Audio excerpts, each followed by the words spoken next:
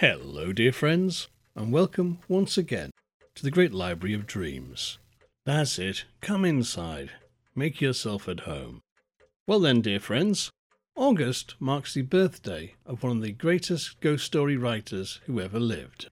For in Goodnestone, Kent, on the 1st of August, 1862, M.R. James was born.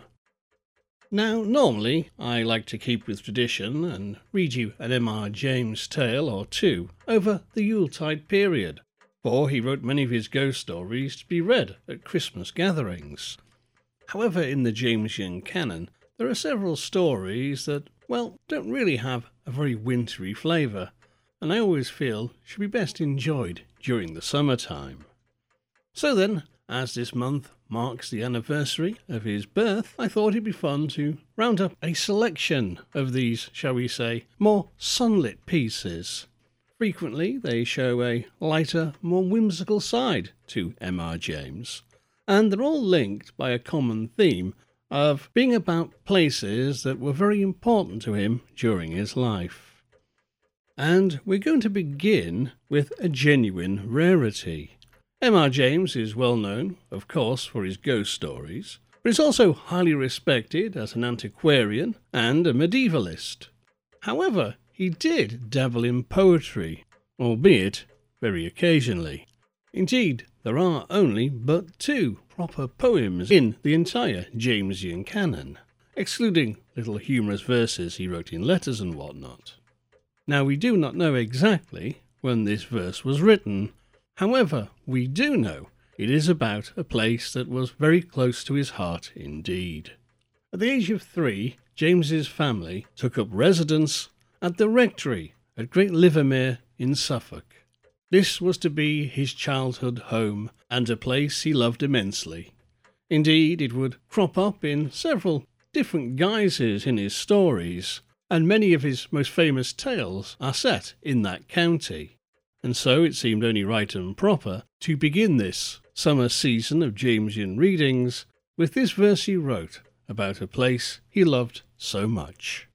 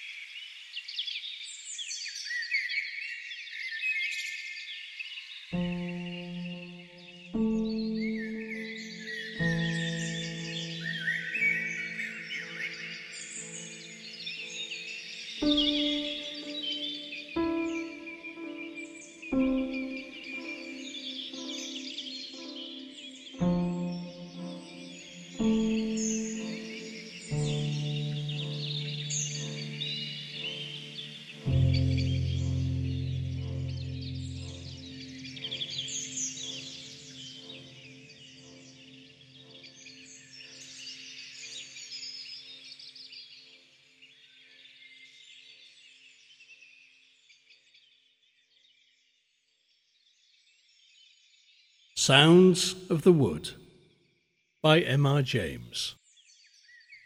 Let me lie here beneath the waving fern.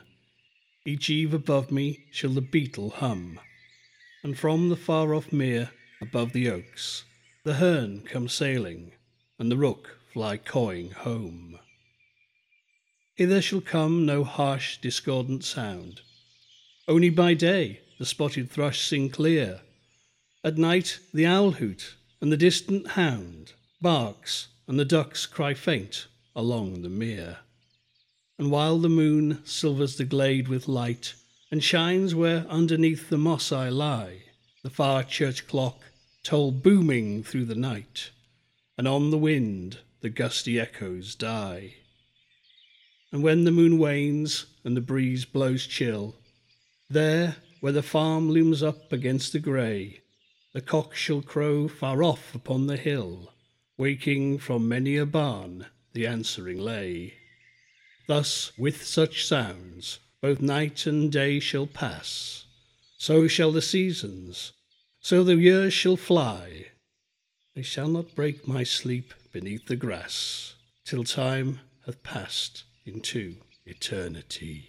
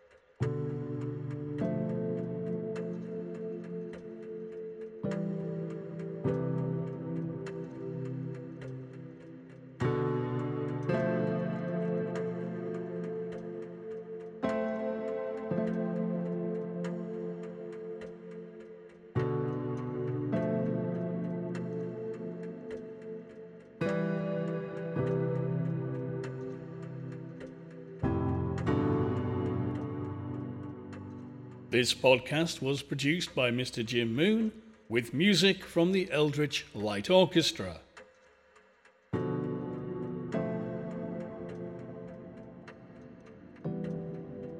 If you enjoyed this show, please consider leaving us a review or a rating so other people can find it. If you really like the show, consider buying us a coffee at coffee.com/Hypnagoria or becoming a Patreon at patreon.com/Hypnagoria, where subscribers can get exclusive new shows every month and access the Patreon's only podcasting vault. For more nonsense, call into our site hypnagoria.com, where you can find all manner of essays and articles on the weird and the wonderful, plus my other podcasts, plus links to YouTube and all the usual social media gubbins. This has been a Great Library of Dreams production.